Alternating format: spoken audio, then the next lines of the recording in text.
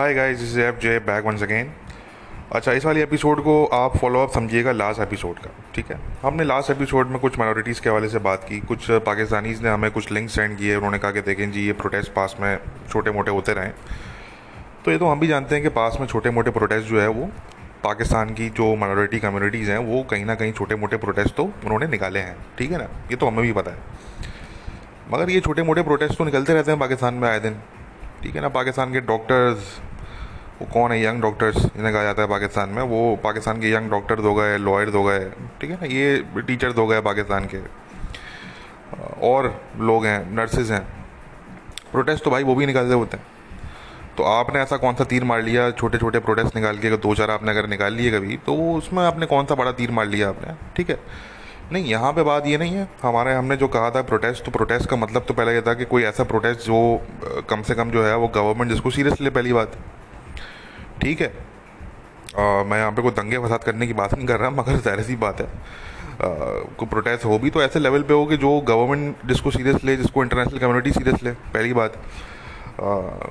मगर मैंने कहा कि छोटे मोटे प्रोटेस्ट तो पाकिस्तान में डेली निकले हुए होते हैं। कोई एक दिन मुझे बता दें कि जिस दिन किसी ने कोई प्रोटेस्ट ना निकाला हुआ पाकिस्तान में, किसी ना कोई प्रोटेस्ट किसी ना किसी वजह से निकाला हुआ ही होता है। ठीक है ना। तो खैर, पहली बात ये हो गई। दूसरी चीज़ ये कि देखें, हम बात करेंगे यहाँ पे मेनली पॉलिटिकल एक्शन की भी। आप प्रोटेस्ट की बात जैसे हमने की, तो वो तो एक इनिशियल स्टेप, वो तो फर्स्ट स्टेप है। First step is the protest. ठीक है ना। और वो भी ऐसी प्रोटेस्ट, मैंने कहा कि वो कम से कम दिखे तो सही, मतलब वो कोई कोई उसको कोई इम्पोर्टेंस तो दे। ठीक है ना। वो अगर कोई 50-60 लोगों ने अगर कोई प्रोटेस्ट निकाल लिया किसी छोटे से टाउन में, तो हु केयर्स अबाउट दैट भाई। कोई प्रोटेस्ट का लेवल भी तो होना चाहिए फिर। तो एक तो ये चीज़, दूसरा ये मैंने कहा कि पॉलिटिकल एक्शन जो है वो सेकंड स्टेप है। हम फिर ये देखेंगे कि यार पॉलिटिकल एक्शन क्या लिया भाई इन कम्युनिटीज़ ने, इनके साथ जो जितना इनके साथ जुल्म हो रहा है, तो इन कम्युनिटीज़ ने, इनके लीडर्स ने क्या कोई पॉलिटिकल एक्शन लिया? कोई पॉलिटिकल एक्शन नहीं लिया इन्होंने। ठीक है। और ये वो वाली बात है कि जो इनके लीडर्स हैं, मेजॉरिटी ऑफ देम, ये जब पॉलिटिक्स में आगे जाते हैं, ठीक है, अब आप ये देखें कि जमात इस्लामी टाइप की जो पार्टी है, इस्लामिस्ट पार्टी है, उनकी पार्टी में भी जो है वो कुछ क्रिश्चियन है। जो वो टोकन क्रिश्चियन उन्होंने रखे हुए हैं अपनी पार्टी में, दुनिया को दिखाने के लिए, पाकिस्तानियों को बाकी दिखाने के लिए कि देखें जी, हम भी जो है वो, मतलब ऐसा नहीं कि हम नॉन मुस्लिम्स के अगेंस्ट हैं, बिल्कुल हमारी पार्टी में भी नॉन मुस्लिम्स हैं। ठीक है ना। तो कहने का मकसद कि पॉलिटिकल एक्शन की जब हम बात करते हैं, तो पॉलिटिकल एक्शन जो है वो मिसिंग है। ठीक है। अब देखें, पहले तो ज़्यादा ब्लेम लीडर्स को जाता है कि भाई लीडर्स जो इनके हैं वो कमाने में लग जाते हैं पॉलिटिक्स में आने के बाद। ठीक है। वो अपनी कम्युनिटी को भूल जाते हैं, उनके मसले मसाइल जो हैं उनको भूल जाते हैं वो। ठीक है। ख़ुद वो रह रहे होते हैं एलीट के साथ, और जो उनके लोग हैं वो बेचारे, उनके साथ जुल्म हो रहा होता है। ठीक है। तो पहला ब्लेम तो सारे जो उनके पॉलिटिकल लीडर्स हैं उनको जाता है, मगर सेकंड नंबर पे ब्लेम जो है फिर कम्युनिटी को भी जाएगा ना, ओबियसली। देखें, आपके अगर रिप्रेजेंटेटिव्स हैं, ठीक है, चलें, आपने अपने ख़िलाफ़ जुल्म होने के ख़िलाफ़ आपने प्रोटेस्ट निकाले, तो आपने कोई अपने लीडर्स के ख़िलाफ़ भी निकाले प्रोटेस्ट पर? तो हमने तो नहीं देखा आज तक। अगर ऐसे लीडर्स हैं आपके जो आपके इंटरेस्ट जो हैं उनको अगर वो सही तरीके से रिप्रेजेंट नहीं कर रहे, तो सवाल फिर यही उठेगा कि उन लीडर्स को वहाँ पे क्यों बिठाया हुआ है। ठीक है, उन लीडर्स को फारिग करें, फिर अपने कम्युनिटी के लीडर्स को चेंज करें, फिर जो आपकी कम्युनिटी के साथ सिंसेयर हैं उनको फिर सामने लेकर आएँ आप। ठीक है ना। तो कहने का मकसद कि ब्लेम फिर कम्युनिटी को भी जाएगा। आई नो, मैंने कुछ जो है वो सख्त बातें की थी, वो इसलिए की थी क्योंकि it is very frustrating to see के एक तरफ जो है वो इनके खिलाफ जुल्म भी हो रहा होता है, और हमें जो है वो तरह तरह के वाक़यात हमें देखने को, सुनने को मिलते हैं पाकिस्तान से। मगर इनके जो कम्युनिटी लीडर्स हैं वो कहाँ हैं? हमारा सबसे पहला सवाल तो ये है ना कि what are these people, what are these communities doing for themselves? That is the first question. ठीक है ना। तो they are no way to be seen. वो तो कहीं उनकी कोई उनका नामो निशान ही नहीं है आगे। ठीक है। ये तो पाकिस्तान के बेचारे, ये जो कुछ यंग जो जनरेशन के कुछ कुछ बच्चे बच्चियां हैं, ये यंग पढ़े लिखे लोग हैं, हिंदू कम्युनिटी के, क्रिश्चियन कम्युनिटी के, अहमदी कम्युनिटी के, ये कुछ सेंसिबल हैं।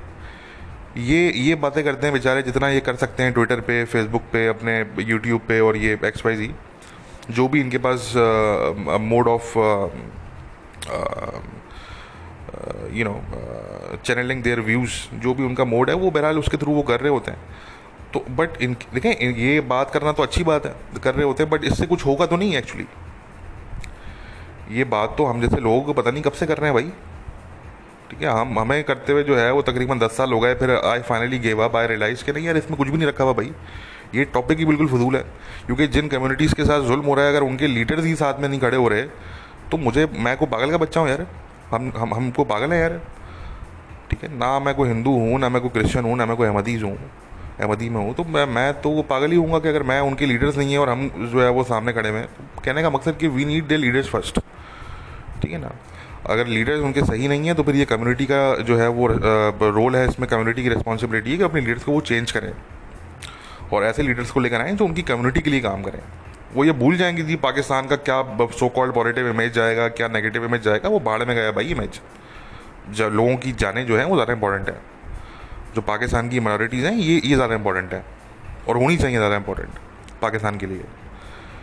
तो ये यंग आजकल के जो यंग जनरेशन के कुछ बच्चे बच्चियाँ हैं, ये लोग बात कर रहे होते हैं, बट अल्टीमेटली मेन तो यहाँ पे उन लोगों की बात है कि जो एक्चुअली कम्युनिटी के लीडर्स हैं, जो कम्युनिटी के एल्डर्स हैं, वो कहाँ हैं। ठीक है ना, ये जो यंग जनरेशन के लोग हैं, ये लोग बात करते रहेंगे, ठीक है, अच्छी बात है, बट इनकी बात करने से एक हद तक ही जो है वो मैसेज जो है वो जाएगा। बट जहाँ पॉलिटिकल एक्शन की बात आएगी तो ये लोग पॉलिटिकल एक्शन तो नहीं ले सकते ये लोग। ठीक है ना, वो तो वही लोग लेंगे जो या तो पॉलिटिक्स में है, या जो फिर कम्युनिटी के एल्डर्स लोग होते हैं, जिनको कम्युनिटी एल्डर्स कहा जाता है, वो जो है वो फिर पॉलिटिकल एक्शन तो उन्हीं की तरफ से जो है वो आएगा। तो वो बहरहाल पॉलिटिकल एक्शन जो है वो मिसिंग है। कोई आपने कोई एक देखें, ये जब टीएलपी वाले अपने ये सो कॉल्ड ये मुमताज़ कादरी के उस पर, आसिया बीबी के उस पर, फिर ये फ्रांस के उस पर, ये जब ये लोग लॉन्ग मार्च निकाल सकते हैं इस्लामाबाद तक, ठीक है ना, और ये अपनी डिमांड्स गवर्नमेंट के सामने रख सकते हैं, तो भाई पाकिस्तान की जो माइनॉरिटीज़ हैं जिनके साथ इतना जुल्म हो रहा है, ये जो अहमदी कम्युनिटी है, हिंदू कम्युनिटी है, क्रिश्चियन कम्युनिटी है, ये यूनाइट क्यों नहीं होते ये लोग। इनको चाहिए कि ये लोग यूनाइट हों, और ये लोग यूनाइटेड फ्रंट जो है वो एक बिल्कुल एक कायम करें, और उसको ये आगे लेके चलें। जब टीएलपी अगर प्रोटेस्ट निकाल सकता है तो भाई आप भी एक दो आप भी लॉन्ग मार्च निकाल लें यार।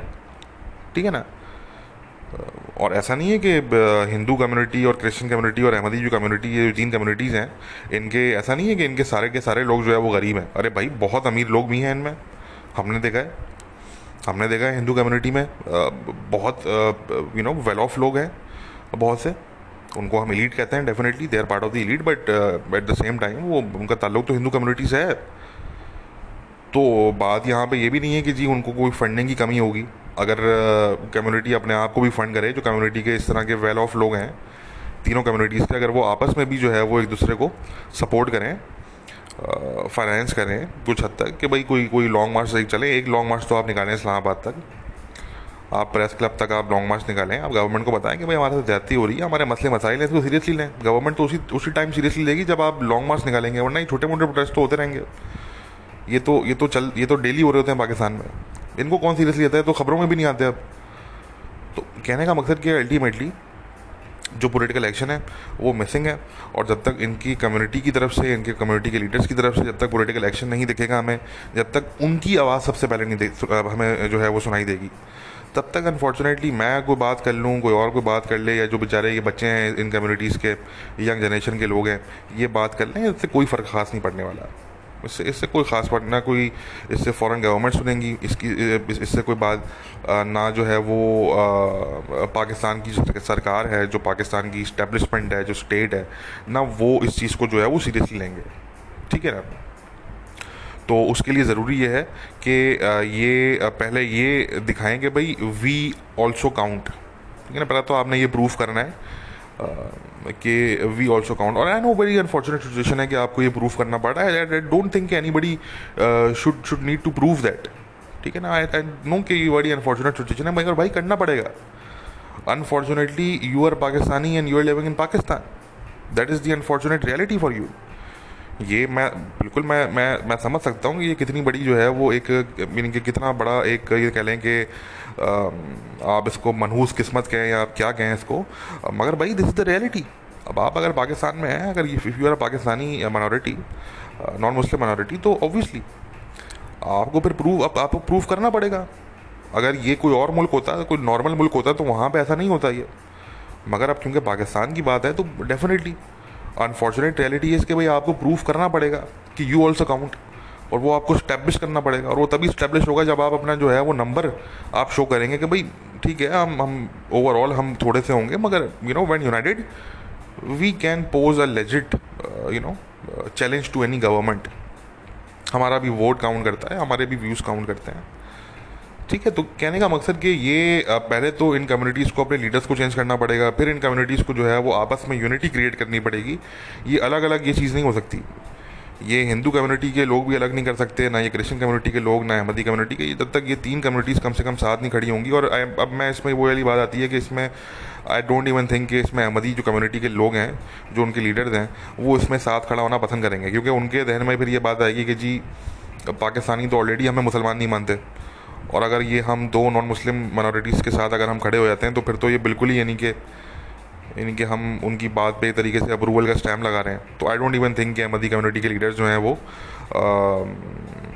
कोई लॉन्ग साइडेड विजन के साथ कोई वो काम करेंगे। वो शॉर्ट साइडेड ही चल रहे हैं शुरू से। इसलिए मैंने कहा कि मैं इस चीज़ को जो है वो बड़ा एक फजूल टॉपिक समझता हूँ, क्योंकि जब तक इन कम्युनिटी के लीडर्स जो हैं वो अपनी खुद आवाज़ नहीं उठाएंगे सबसे पहले, तब तक आई एम सॉरी टू से कोई और कुछ नहीं कर सकता। ठीक है ना, फिर वो वाली बात है कि फिर आपने अपनी किस्मत को एक्सेप्ट कर लेना है। ठीक है ना, और बस फिर जो आपके साथ हो रहा है उसको बर्दाश्त करना है। फिर आपने जितना आप फाइट कर सकते हैं आप करें, बट वो वाली बात है कि यूनाइटेड फ्रंट के बगैर, पॉलिटिकल एक्शन के बगैर you can achieve nothing basically. ठीक है, अच्छा जी, देखिए टीएलबी का जो चैप्टर है वो क्लोज नहीं हुआ अभी। ठीक है, टीएलबी का जो चैप्टर है it has not been close yet.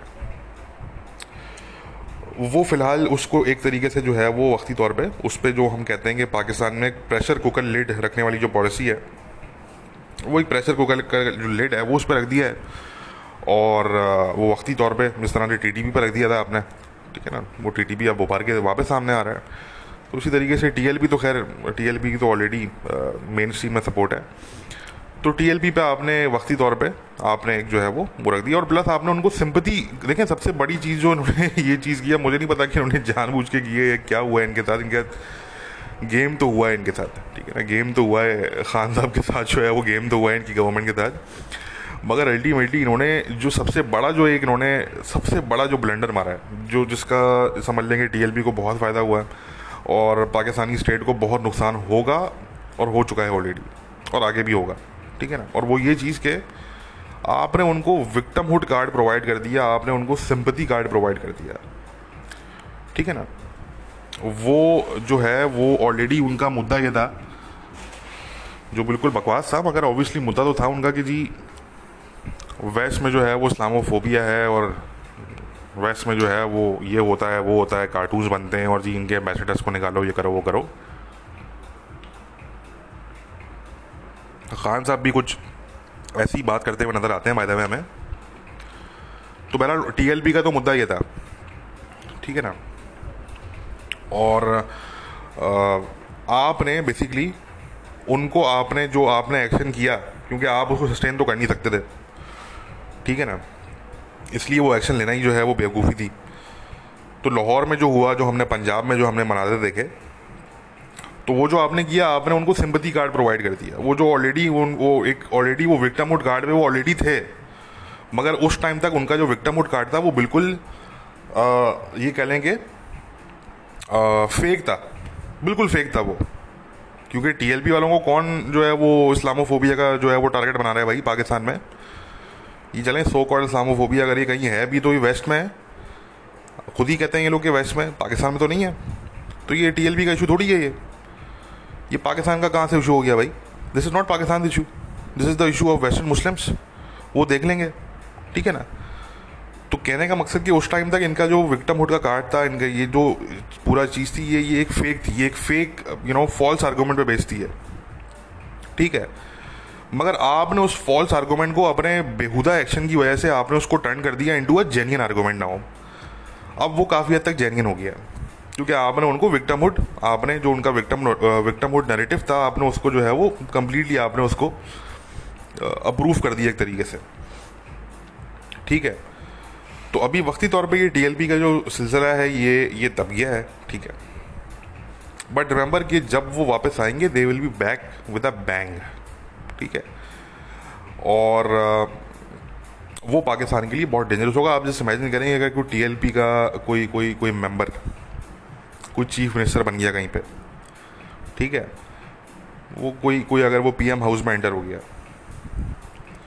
तो आप इमेजिन करें कि फिर पाकिस्तान किस डायरेक्शन में जाएगा। आप सिर्फ इमेजिन करें, डोमेस्टिकली तो छोड़ दें आप एक मिनट के लिए, डोमेस्टिकली तो वैसे भी कोई अच्छा हाल नहीं है, ठीक है ना, डोमेस्टिकली तो वैसे भी अच्छा हाल नहीं है। तो बहुत से बहुत क्या होगा, अभी ब्लास्फेमी के नाम पे आप 100 लोगों को मारते हो महीने में, फिर आप 500 को मारोगे, यही यही होगा डोमेस्टिकली। तो डोमेस्टिकली तो छोड़ दें आप एक मिनट के लिए, आप ये सोचेंगे फॉरेन लेवल पे, इंटरनेशनल लेवल पे नहीं, कि फॉरेन पॉलिसी के मैदान में, इंटरनेशनल लेवल पे उस मैदान में क्या होगा, ठीक है। तो ये बड़ा खतरनाक है पाकिस्तान के लिए फ्यूचर में। But this is you know something कि ये पाकिस्तान की मिलिट्री कह चुकी है कि जी हम इनको टीएलपी को मेन स्ट्रीम करेंगे। तो भाई मुबारक हो, मेन स्ट्रीम फिर करो आप लोग, और उसमें फिर वो वाली बात है कि जो उसके कॉन्सिक्वेंसेज होंगे वो फेस तो फिर पूरे मुल्क नहीं करने, ठीक है ना। वही हमने जो बात की कि मनहूस किस्मत कह लें आप इसको, ठीक है। तो वो तो फिर पूरे मुल्क ने ही फेस करना है, ठीक है ना। और ये बहरहाल अब देखते हैं कि टीएलपी का जो चैप्टर है, थर्ड चैप्टर है या फोर्थ चैप्टर है, वो कब दोबारा से जो है वो स्टार्ट होता है अब, और बात जो है वो किस डायरेक्शन में आती है। बट रिमेंबर कि TLP is now 10 times more powerful than before, ठीक है। खालिद रिजवी साहब के टाइम पे वो टीएलपी जो थी वो अब तकरीबन 10 गुना ज़्यादा मोर वो पावरफुल है, उनका जो नैरेटिव है वो मज़ीद स्ट्रॉन्ग हो गया है। और अब जब वो आएंगे तो जो लोग शायद पहले जिनके तहफ़्फ़ुज़ात थे उनके साथ, अब वो लोग भी उनसे सिंपैथेटिक हो गए, बहुत से। मैंने मैंने ये नोटिस किया पिछले कुछ टाइम में, कुछ ऐसे लोग जिनके कुछ तहफ़्फ़ुज़ात थे पहले पास में टीएलपी के साथ, वो अब बड़े सिंपैथेटिक हो चुके हैं टीएलपी के। वो अब मुझे नहीं पता कि वो जेन्युइनली सिंपैथेटिक हुए हैं या उनको पीछे से कहा गया है, क्या चक्कर है। बट ये कि this is a change that I have notice in some people in Pakistan. और मैं यहाँ पे ऑब्वियसली मैं उन लोगों की बात कर रहा हूँ जो मीडिया वगैरह पे होते हैं। तो बहरहाल कहने का मकसद कि अब ये अल्टीमेटली टीएलपी का चैप्टर ओपन होगा तो हम उस पर बात करेंगे मज़ीद। ये ध्यान में रखें कि टीएलपी को खैर अभी टेररिस्ट तो डेजिग्नेट करने की बात नहीं हो रही, बट ये बात ज़रूर हो रही है कुछ वेस्टर्न कंट्रीज़ के अंदर, स्पेशली फ्रांस के अंदर, कि टीएलपी के जो एक्चुअल फाइनेंशियर्स हैं अगर कोई, और हमारी इंफॉर्मेशन के हिसाब से हैं, बेस्ड इन फ्रांस और based in any other EU country, तो उन फाइनेंशियर्स जो फाइनेंशियर्स हैं, अगर कोई पैसा भेज रहा है टीएलपी के लिए पाकिस्तान, या कुछ तरह का सिलसिला है, या कोई उनके हक में टीएलपी के लिए जो है वो कोई रैलीज ऑर्गेनाइज करवा रहा है इन वेस्टर्न कंट्रीज़, तो इस तरह के जो कुछ अगर फाइनेंशियर्स हैं वेस्ट में बेस्ड, स्पेशली ईयू जो जो कंट्रीज़ हैं, तो उन पे जो है वो वर्किंग हो रही है कहीं ना कहीं, ठीक है। और स्पेशली फ्रांस में हो रही है, फ्रांस में भी, क्योंकि इनके कुछ सपोर्टर्स मौजूद हैं, ठीक है।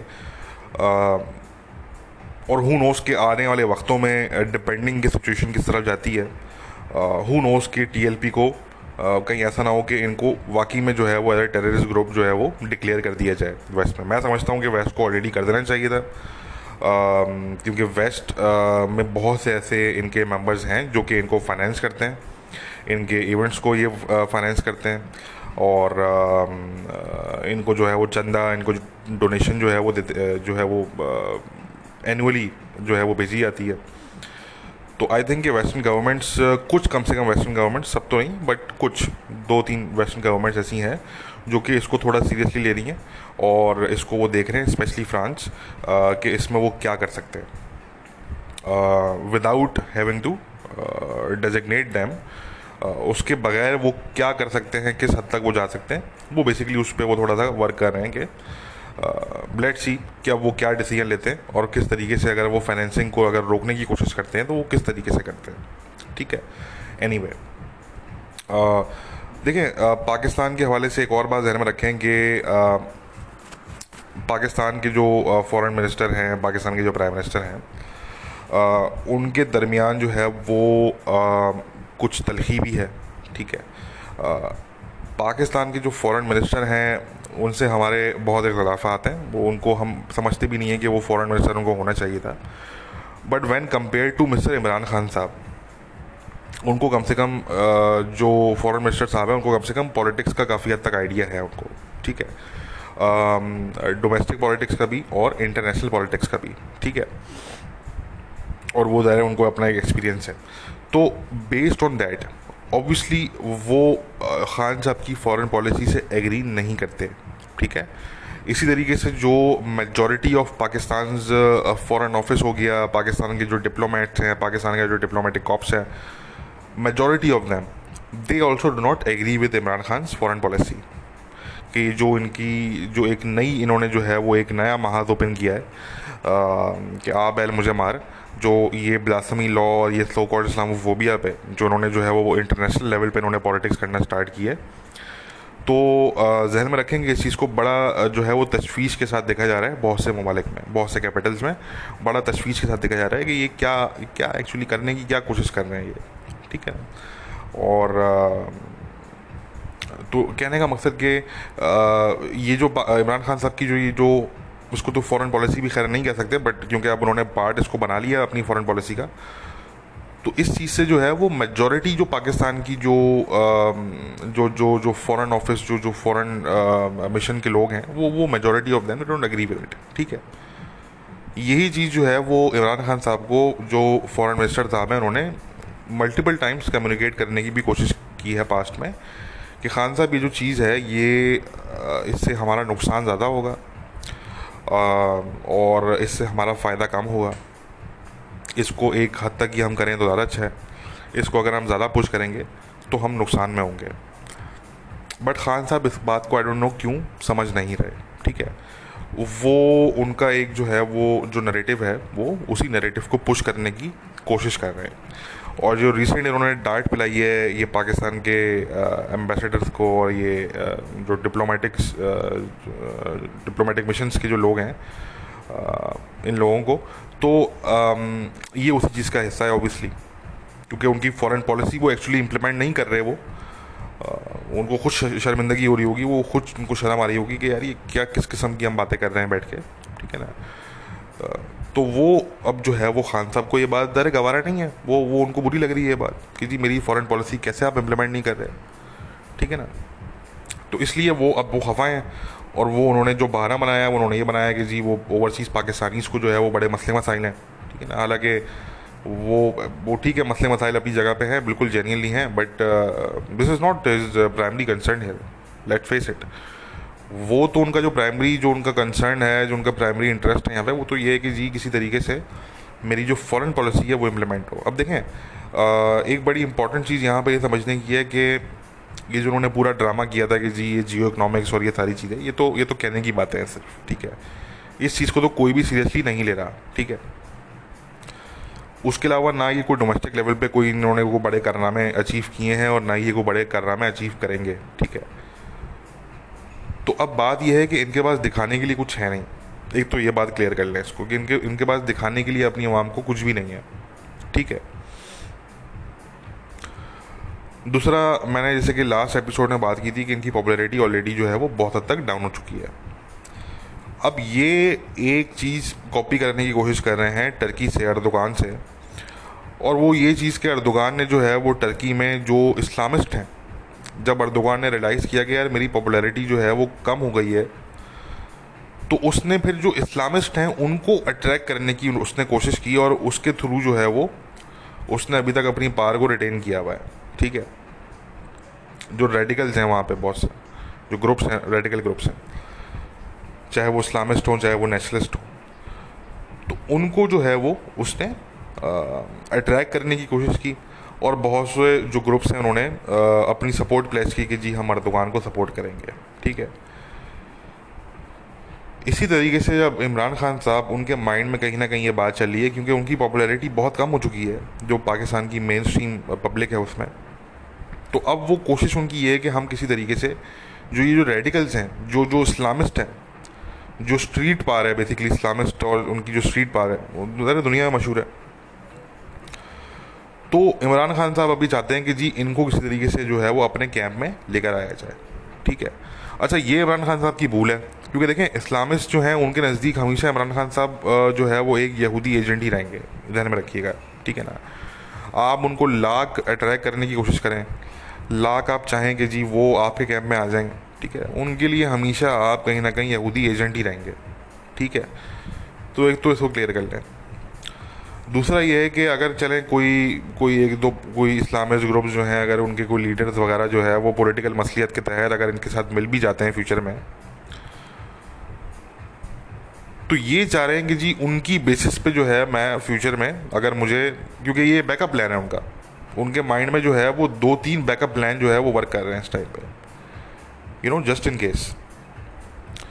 तो ये भी उनका एक बैकअप प्लान है कि क्यों ना जो इस्लामिस्ट हैं, जो लोग फ्रिंजेस पे बैठे हुए थे, जिन्होंने इनकी पार्टी को वोट भी नहीं दिया होगा, जो शायद वोट देते भी नहीं होंगे, ठीक है ना, उनको किसी तरीके से अट्रैक्ट किया जाए। अब अर्दोगान साहब का तरीका कुछ और था। जो अर्दोगान साहब जिन लोगों को अट्रैक्ट करना चाहे थे उनमें बल्कि इस्लामिस्ट कम थे, क्योंकि इस्लामिस्ट तो उनकी खुद पार्टी है AKP, और उसमें nationalist actually far right nationalist उसमें ज़्यादा थे। ठीक है। मगर पाकिस्तान का जो मामला है वो कुछ और है। हम बार बार ये कहते हैं कि हर मुल्क की अपनी रियलिटी होती है, उन ग्राउंड रियलिटीज़ को देखते हुए हमें जो है वो मुल्क के इकोसिस्टम को एनालाइज करना पड़ता है। पाकिस्तान की ग्राउंड रियलिटीज़ कुछ और हैं, टर्की की ग्राउंड रियलिटीज़ कुछ और हैं। ठीक है। अब इमरान खान साहब जो मिमिक करने की कोशिश कर रहे हैं अर्दोगान को और उसकी इस पॉलिसी को, तो अब मेरे इस पर बड़े सीरियस कंसर्न्स हैं कि ये चीज़ जो है वो पाकिस्तान में ये बैकफायर कर सकती है। इसका बड़ा एक अनसीन बैकलैश हो सकता है इस चीज़ का, कि अगर आप ऐसे ग्रुप्स की अगर आप सपोर्ट लेने की कोशिश कर रहे हैं, अगर करने का सोच रहे हैं फ्यूचर में, या अगर आप करते हैं फ्यूचर में, तो it can set a very dangerous president. ठीक है ना। ये ना सिर्फ खान साहब की पार्टी के लिए, ये छोड़ देंगे खान साहब के लिए कितना फ़ायदेमंद होता है, मगर खान साहब की पार्टी के लिए एक तो ये बड़ा नुकसानदेह होगा, दूसरा ये ओवरऑल पाकिस्तान के लिए बड़ा डेंजरस होगा ये। ठीक है ना। तो कहने का मकसद कि वी विल सी कि ये आया कि ये जो उनका पूरा ये नैरेटिव है, इसको ये किस हद तक लेके जाते हैं, और इससे जो ये अचीव करना चाह रहे हैं डोमेस्टिक लेवल पे। देखें फॉरेन लेवल पे तो इससे कुछ भी अचीव नहीं होने वाला, ये ध्यान में रखिए आप। ये तो बिल्कुल आप क्लियर कर लें कि फॉरेन लेवल पे इस चीज़ से कुछ भी अचीव नहीं होने वाला, बल्कि वेस्ट में अब ऑपोजिशन बढ़ने जा रही है against these countries and their blasphemy laws. ठीक है ना।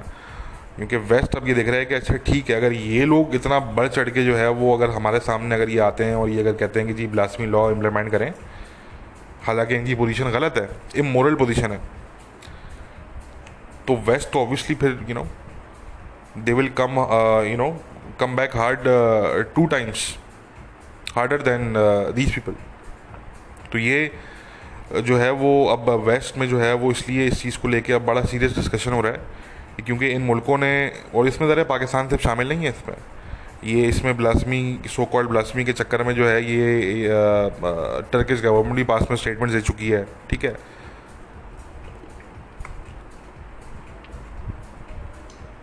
इसी तरीके से OIC जो है वो इस पर काफ़ी टाइम से काम कर रही है।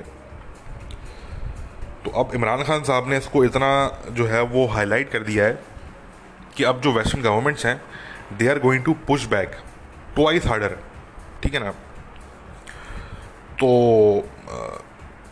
ये इसलिए जो है वो अब वेस्ट में इसको सीरियसली, क्योंकि इससे पहले तक वो इसको एक हद तक जो है वो देखते थे, एक हद तक स्टेटमेंट्स आया करती थी वेस्टर्न ऑर्गेनाइजेशन की तरफ से, वेस्टर्न गवर्नमेंट्स की तरफ से, बट अब क्योंकि वो एक स्टेप आगे अब वो जाके बात कर रहे हैं, तो वो सिर्फ इसलिए कर रहे हैं क्योंकि उन्होंने देखा कि यार ये सामने जो लोग हैं, ये सामने जहलों का एक टोला बैठा हुआ है, ये तो इनकी पोजीशन ही इमोरल बारबैरिक किस्म की पोजीशन है इनकी, बिल्कुल इलॉजिकल किस्म की पोजीशन है इनकी। और ये तो हम पे चढ़ाई करने की बात कर रहे हैं, ठीक है ना। तो obviously now west is going to react in their own way, ठीक है ना। और उसमें जो है वो डेफिनेटली अब ये जहन में रखेंगे, ये जो चीज़ है इमरान खान साहब की जो फॉरेन पॉलिसी है, इससे कोई पाकिस्तान को तो कोई फॉरेन लेवल पे, कोई इंटरनेशनल लेवल पे तो कोई अचीव होने वाला है नहीं एक्चुअली, सिवाय आइसोलेशन के, सिवाय ज़िल्लत के, ठीक है, सिवाय मज़ीद कॉन्सिक्वेंसेस के, ठीक है। तो और तो कुछ नहीं होने वाला। तो बात सिर्फ ये रह जाती है कि फिर वो डोमेस्टिक लेवल की बात रह जाती है कि डोमेस्टिक लेवल पे बिल्कुल कुछ चीज़ें हैं जो अचीव हो सकती हैं पॉलिटिकली इमरान खान साहब की गवर्नमेंट के लिए, और वो यही है कि इस्लामिस्ट स्ट्रीट पार जो है, अब इमेजिन करेंगे अगर टीएलपी के जो लीडर हैं वो अगर कल को आते हैं और वो एकदम से आके प्रेस कॉन्फ्रेंस करते हैं और वो कहते हैं कि जी हम इमरान खान साहब की पॉलिसी से बिल्कुल इत्तेफाक करते हैं और हम बड़े खुश हैं कि जी इमरान खान साहब ने जो है वो ये इनिशिएटिव उन्होंने जो है वो उठाया, और आज से हम जो है वो अपनी सपोर्ट प्लेज करते हैं इमरान खान साहब के साथ। एक हाइपोथेटिकल सिनेरियो मैं ये आपके सामने रख रहा हूँ, मैं ये नहीं कह रहा कि ऐसा होगा, मगर एक हाइपोथेटिकल सिनेरियो है कि जस्ट इमेजिन कि ये जो टीएलपी के लीडर है इनका अगर सॉफ्टवेयर अपडेट हो जाए, ये कोट एंड कोट, ये बड़ा मशहूर पाकिस्तान में जोक है सॉफ्टवेयर अपडेट तो अगर उनका सॉफ्टवेयर अपडेट हो जाए और वो अचानक से आगे बोलेंगे जी हम बिल्कुल हम सेटिस्फाइड हैं सब कुछ है, बल्कि हम तो एक स्टेप आगे बढ़ के ये बोलेंगे कि जी हम सपोर्ट प्लेज करते हैं इमरान खान साहब के साथ, अपनी स्ट्रीट पार जो है वो इमरान खान साहब को हम देते हैं। इमेजिन करें आप, ठीक है। तो कहने का मकसद कि ये एक हाइपोथेटिकल सिनेरियो, अगेन ये एक हाइपोथेटिकल सिनेरियो मैंने सामने रखा है, ठीक है। वो ग्रुप कोई और भी हो सकता है वो। तो कहने का मकसद कि अगर इस तरह की कोई चीज़ होती है तो डेफिनेटली इमरान खान साहब जो है वो डोमेस्टिक लेवल पे जो वो पॉलिटिकली अचीव करना चाह रहे हैं वो वक्ती तौर पे तो अचीव कर लेंगे। अब सवाल ये पता होता है कि उसके जो लॉन्ग टर्म कॉन्सिक्वेंसेज होंगे पाकिस्तान के लिए वो क्या होंगे, उस पर फिर हम कभी बात करेंगे, मगर कम से कम इतना हम बता दें कि वो बड़े डेंजरस कॉन्सिक्वेंसेज होंगे वो, ठीक है ना। Western governments specially America Pakistan के न्यूक्लियर वेपन्स पे काफ़ी हद तक जो चुप था इतने अरसे से, जो काफ़ी हद तक सेटिस्फाई था इतने अरसे तक, वो इसलिए था क्योंकि they had the assurity from Pakistani establishment की जी हम कभी भी इस्लामिस्ट को जो है वो पीएम हाउस में या प्रेसिडेंट हाउस में हम एंटर नहीं होने देंगे, ठीक है। कल को अगर लेट सपोज कोई चले इस्लामिस्ट अगर नहीं बैठा हुआ पीएम हाउस में, मगर कोई ऐसा बंदा बैठा हुआ है जिसके एलाइज जो हैं वो तकरीबन सारे के सारे इस्लामिस्ट हैं, तो obviously it is going to raise eyebrows, ठीक है, इन द वेस्ट। तो बहरहाल कहने का मकसद कि इस चीज़ को माइंड में रखें कि ये जो टीएलबी का चैप्टर है ये वक्ती तौर पे जो है वो डिले हो गया है, but they are going to be back. और इमरान खान साहब का मैंने आपको बता दिया कि उनके माइंड में क्या चल रहा है, वो इससे क्या अचीव करना चाहते हैं, जो इनकी बेहद किस्म की फॉरेन पॉलिसी ये लेके चल रहे हैं, इससे ये इंटरनेशनल लेवल पे कम और डोमेस्टिक लेवल पे ज़्यादा अचीव करना चाहते हैं, जो कि मैं समझता हूँ कि पाकिस्तान के साथ बड़ी इनसिंसेरिटी होगी, ठीक है ना, कि अगर ये इस तरह की चीज़ करते हैं। क्योंकि देखें किसी भी मुल्क के जो डोमेस्टिक मामलात होते हैं वो अलग होते हैं और जो इंटरनेशनल मामलात होते हैं वो अलग होते हैं, और बेहतर होता है कि उनको अलग ही रखा जाए। अगर आप इंटरनेशनल लेवल पे कोई चीज़ ऐसी कर रहे हैं और उससे अगर आप कुछ गेन करना चाह रहे हैं डोमेस्टिक लेवल पे, तो ये अपने मुल्क के साथ आपकी इनसिंसेरिटी है, ठीक है।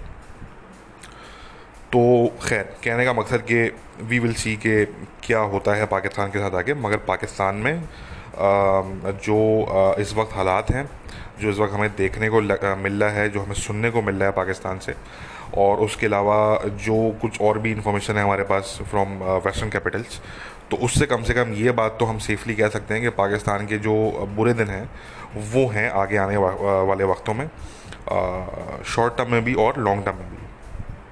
और वो अगेन बुरा वक्त जो है वो डिफरेंट फॉर्म्स के अंदर हो सकता है, वो डिफरेंट फॉर्म्स के अंदर हो सकता है। बहुत से पाकिस्तानी ऐसे हमारे सुनने वाले हैं, वो कहते हैं कि यार आप इतना क्रिटिसाइज़ करते हैं मगर आपको कभी सोल्यूशन नहीं बताते कि जी हल क्या है मसले का। तो इसका तो जो है वो कोई ऐसा कोई कोई रॉकेट साइंस तो ये है नहीं, ठीक है ना। ये कोई रॉकेट साइंस तो ये है नहीं कि इसमें कोई जो है वो हम आपको कोई कोई फार्मूला बताएंगे, कोई इसमें हम आपको जो है वो थ्योरीज आपके सामने रखेंगे, कोई इस तरह का तो सिलसिला है नहीं। बड़ा सिंपल सा इसमें तरीक़ेकार था कि ये बात हम पहले भी कह चुके हैं, रिपीट कर देता हूँ जिन लोगों ने नहीं सुनी, जिन्होंने मुझसे कहा कि यार आप कोई कुछ हल बताएं, क्रिटिसाइज़ कम करें, हल बताएं। तो भाई आपको बता देते हैं कि देखें, इमरान खान साहब जब गवर्नमेंट में आए तो उनका जो पहला साल था उस साल में उनको डोमेस्टिक लेवल पे भी और इंटरनेशनल लेवल पे भी, ठीक है, बहुत सपोर्ट थी, ठीक है, बहुत सपोर्ट थी। इंटरनेशनल लेवल पे उनको हर कैपिटल के अंदर जो है वो वेलकम किया गया, ठीक है। मगर he missed all those opportunities, he really missed all those opportunities, ठीक है। इनको ये चाहिए था कि इनको जब ये मामला इस बात का अंदाज़ा था इनको, और ऑलरेडी इनको है, स्टिल है इनको, कि एक कहीं कोल्ड वॉर है बिटवीन अमेरिका एंड चाइना। उस कोल्ड वॉर में भी पाकिस्तान कहीं ना कहीं अनविटिंगली उसका हिस्सा है, क्योंकि अगर आप सी पैक का पार्ट हैं, अगर आप चाइना के क्लोजेस्ट अलाई हैं, तो फिर आप ऑटोमेटिकली उस कोल्ड वॉर का हिस्सा हैं आप, ठीक है। आपको अगर पता हो ना पता हो डजेंट मैटर, आप उसका हिस्सा हैं, ठीक है। You will be facing consequences of that. तो एक तो ये चीज़ इनको अच्छी तरीके से इस बात का अंदाज़ा था इनको, ठीक है। दूसरी चीज़ इनको ये पता थी कि यार हमारी जो इकोनॉमी है वो उस टाइम पे ऐसी है कि हम इस टाइम पे कुछ भी नहीं कर सकते किसी भी मामले पे। ना किसी से कोई बात मनवा सकते हैं, ना कश्मीर पे कुछ कर सकते हैं, ना अफगानिस्तान में जो टीटीपी बैठी हुई है उनके खिलाफ कुछ कर सकते हैं, ठीक है। हमें अपनी इकोनॉमी बिल्डअप करनी होगी, ठीक है। ये दो कोर चीज़ें जो थी वो इनको पता थी, ठीक है। तो इसमें सिंपल इनको ये करना था कि ये चीज़ों को without messing up too many things, without opening too many fronts, इनको स्टेप बाय स्टेप चलना था इनको। सबसे पहले ये करते हैं कि जो पॉलिटिकल केसेस थे पाकिस्तान में उनको मंतकी अंजाम तक ये लोग लेके जाते, based on justice, not based on political victimization, ठीक है, बेस्ड ऑन जस्टिस। अगर करप्शन के खिलाफ आप निकले थे, करप्शन के खिलाफ आपने कुछ करना था, तो फिर आप जितने करप्ट लोग थे including in your own party, उन सबको आपने जो है वो जेल भेजना था, ठीक है। डोमेस्टिक लेवल पे आप जो है वो ये चीज़ करते। उसके अलावा पाकिस्तान की इकोनॉमी को बिल्डअप करते, और जो पाकिस्तान की फॉरेन पॉलिसी थी उसको बैलेंस लेके चलते, balance in every aspect of it. चाहे वो फिर मामलात हों between Saudi Arabia and Iran, चाहे वो मामलात हों between Saudi Arabia and Turkey, चाहे वो मामलात हों बिटवीन अमेरिका एंड चाइना। आपने एक बैलेंस्ड फॉरेन पॉलिसी आपने लेके चलनी थी। किसी को आपने ना फजूल में इरिटेट करना था, ना एनवाई करना था, और कोई फजूल में आपने कोई फजूल किस्म के आपने फ्रंट्स ओपन नहीं करने थे, ठीक है। सिर्फ अपना जो है वो मुंह नीचे करके आपने जो है वो चुपचाप अपनी इकोनॉमी को बिल्डअप करना था। याद रखें कि इकोनॉमी हमेशा चुपचाप बिल्डअप होती है, ठीक है। मतलब दो तरीक़ों से बिल्डअप होती है बेसिकली इकोनॉमी, या तो चुपचाप होती है बिल्कुल पीसफुली सर नीचे करके without getting into any conflict, ठीक है, या वो बिल्डअप होती है थ्रू वॉर। सही है, दो मेन तरीक़ेकार होते हैं किसी भी इकोनॉमी को जल्द बिल्डअप करने के। अगर आप जल्दी उसको बिल्डअप करना चाह रहे हैं विद इन लेट से 20 ईयर्स और 30 ईयर्स, ठीक है, तो उसका फिर ये तरीक़ेकार है, या तो आप जो है वो तमाम जो आपके कॉन्फ्लिक्ट अगर सो कॉल्ड किसी के साथ हैं या जो भी आपके मामला चल रहे हैं उनको आप थोड़ा साइड पे करके without getting yourself involve into any of that, आप जो है वो चुपचाप अपनी इकोनॉमी को बिल्डअप करेंगे, बिल्कुल उसी तरीके से इस तरह के चाइना ने किया, ठीक है। जिस तरीके से चाइना ने जो है वो अपनी इकोनॉमी को खामोशी के साथ उन्होंने बिल्डअप किया। अमेरिका जो है वो जंगों में लगा, चाइना जो है वो खामोशी के साथ देखता रहा, और उन्होंने जो है वो अपनी इकोनॉमी को उन्होंने बिल्डअप किया, ठीक है। या फिर वो वाली बात है कि आप अमेरिका की तरह, अमेरिका ने इस तरीके से वर्ल्ड वॉर 2 को जो है वो एक तरीके से उन्होंने वर्ल्ड वॉर 2 की वजह से जो उनकी इकोनॉमी है वो इकोनॉमी है जो कि आज है, ठीक है ना। It is mainly because of world war 2। World war 2 में उनकी पूरी जो वॉर इंडस्ट्री थी और ये तमाम चीज़ें, उसके बाद से फिर जो सिलसिला चलता हुआ आ रहा है, तो या तो जंग के थ्रू आप करेंगे, अब जंग के थ्रू तो आप कर नहीं सकते, ठीक है ना। जंग के थ्रू तो करने के लिए भी आपको ऑब्वियसली आपको एक ऐसी इकोनॉमी चाहिए जो जंग को सस्टेन कर सके। अमेरिका तो इसलिए कर सकता था क्योंकि America was a huge country, America का बहुत बड़ा पोटेंशियल है, तो इसलिए America was able to do that. But ये पाकिस्तान जैसा मुल्क तो ये नहीं कर सकता, तो इसलिए इनके पास एक ही रास्ता था कि ये खामोशी के साथ जो है वो अपनी इकोनॉमी को बिल्डअप करते, कोई नए फ्रंट्स किसी किस्म के ओपन नहीं करते, बल्कि पुराने फ्रंट्स को ये क्लोज करते वक्ती तौर पे, ठीक है। जो इंडिया के साथ मामला थे उनको टेम्पोरेली जो है वो ये डिले करते या कोई भी डायलॉग करते, कुछ भी इस तरह करते कि बहरहाल इनको जो है वो डिस्ट्रैक्ट नहीं होना पड़ता, चाहे इंडिया की तरफ से चाहे किसी और की तरफ से। और ये विदाउट गेटिंग डिस्ट्रैक्टेड ये अपने मामलात को हल करते और अपनी इकोनॉमी को बिल्डअप करते, ठीक है। बट इन्होंने जो है वो ऐसा नहीं किया, बल्कि इन्होंने ये किया कि इन्होंने एक के बाद एक नया फ्रंट ये ओपन करते गए, ठीक है ना। तो ऑब्वियसली अब वो उसके जो कॉन्सिक्वेंसेस हैं, जो उसके नताइज हैं, वो हमें इसलिए देखने को मिल रहे हैं, ठीक है।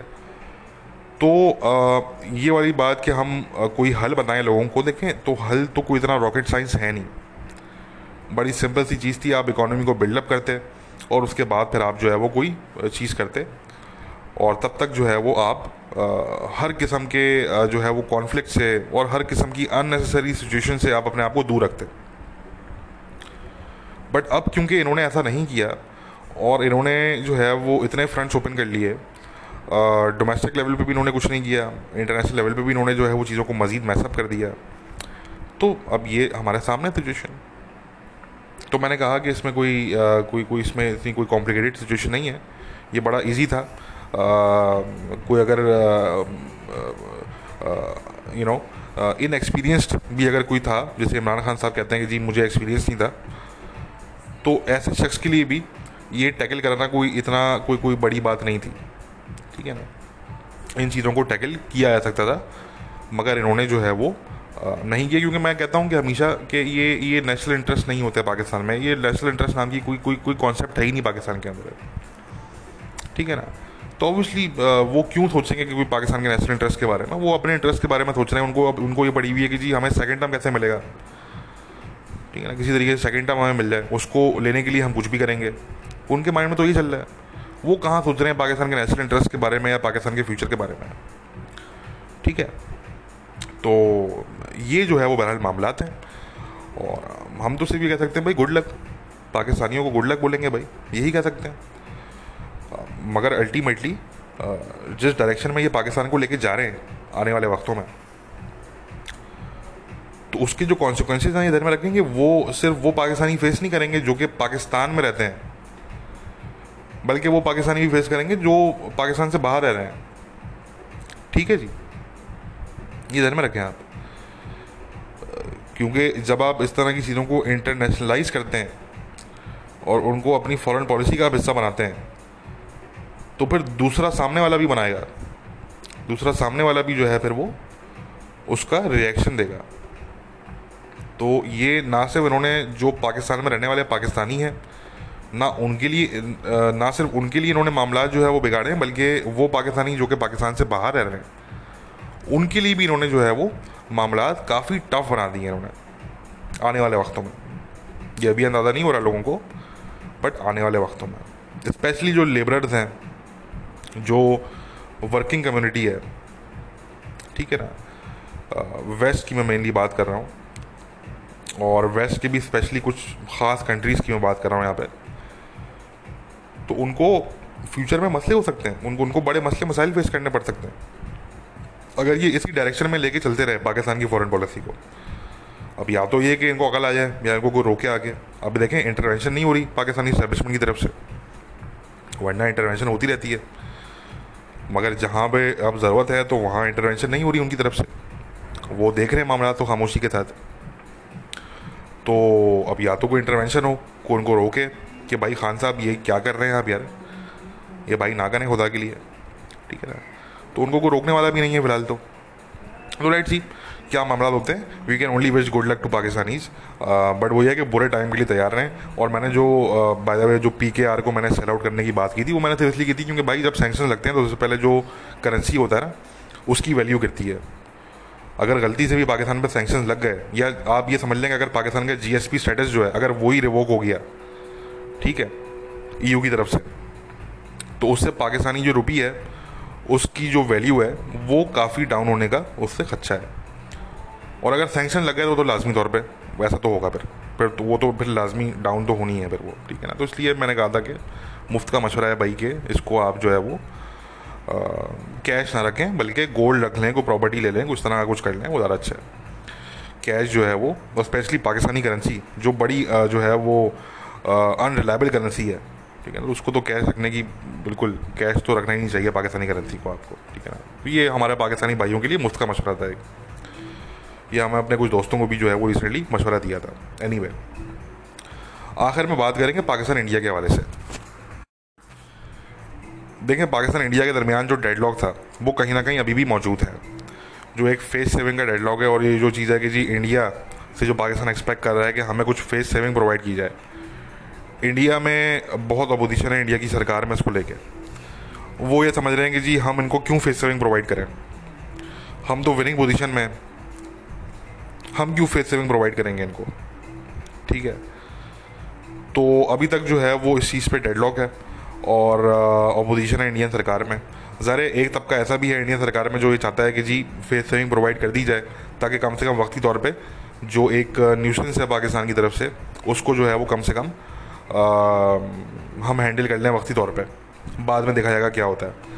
तो एक तबका है ऐसा, मगर फिर एक बड़ा तबका ऐसा भी है जो कि अपोज कर रहा है इस चीज़ को, और वो समझता है कि जी इनको पाकिस्तानियों को हमने फेस सेविंग बिल्कुल भी नहीं देनी, ठीक है, क्योंकि अगेन वो विनिंग पोजीशन में है, वो क्यों देंगे फेस सेविंग आपको, ठीक है।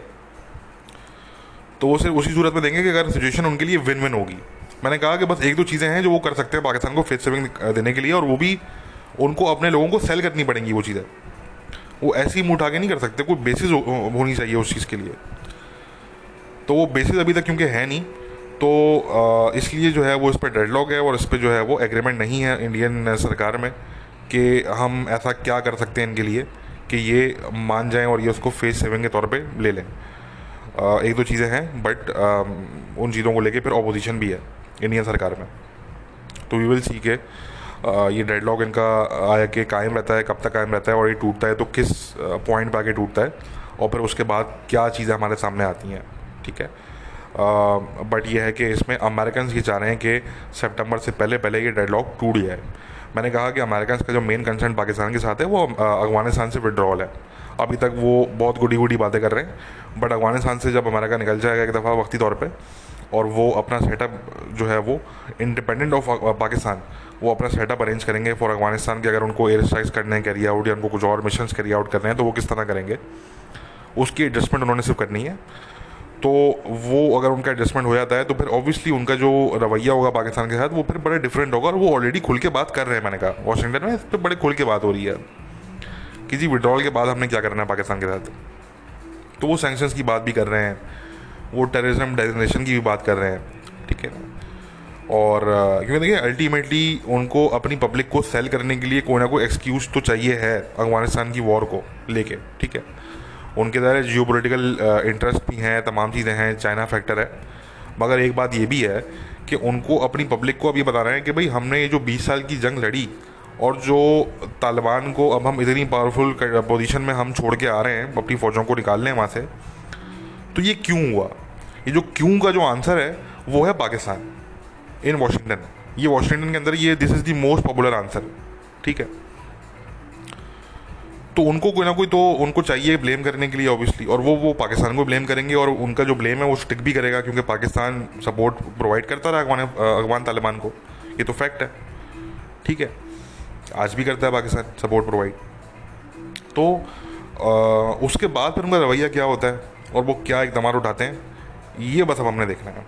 मगर वो इकदाम उठाएंगे, किस लेवल पर उठाएंगे ये अभी डिसाइड नहीं है, बट ये तो कम से कम ऑलमोस्ट तयशुदा बात है कि वो इकदाम उठाएंगे लाजमी तौर पे, ठीक है ना।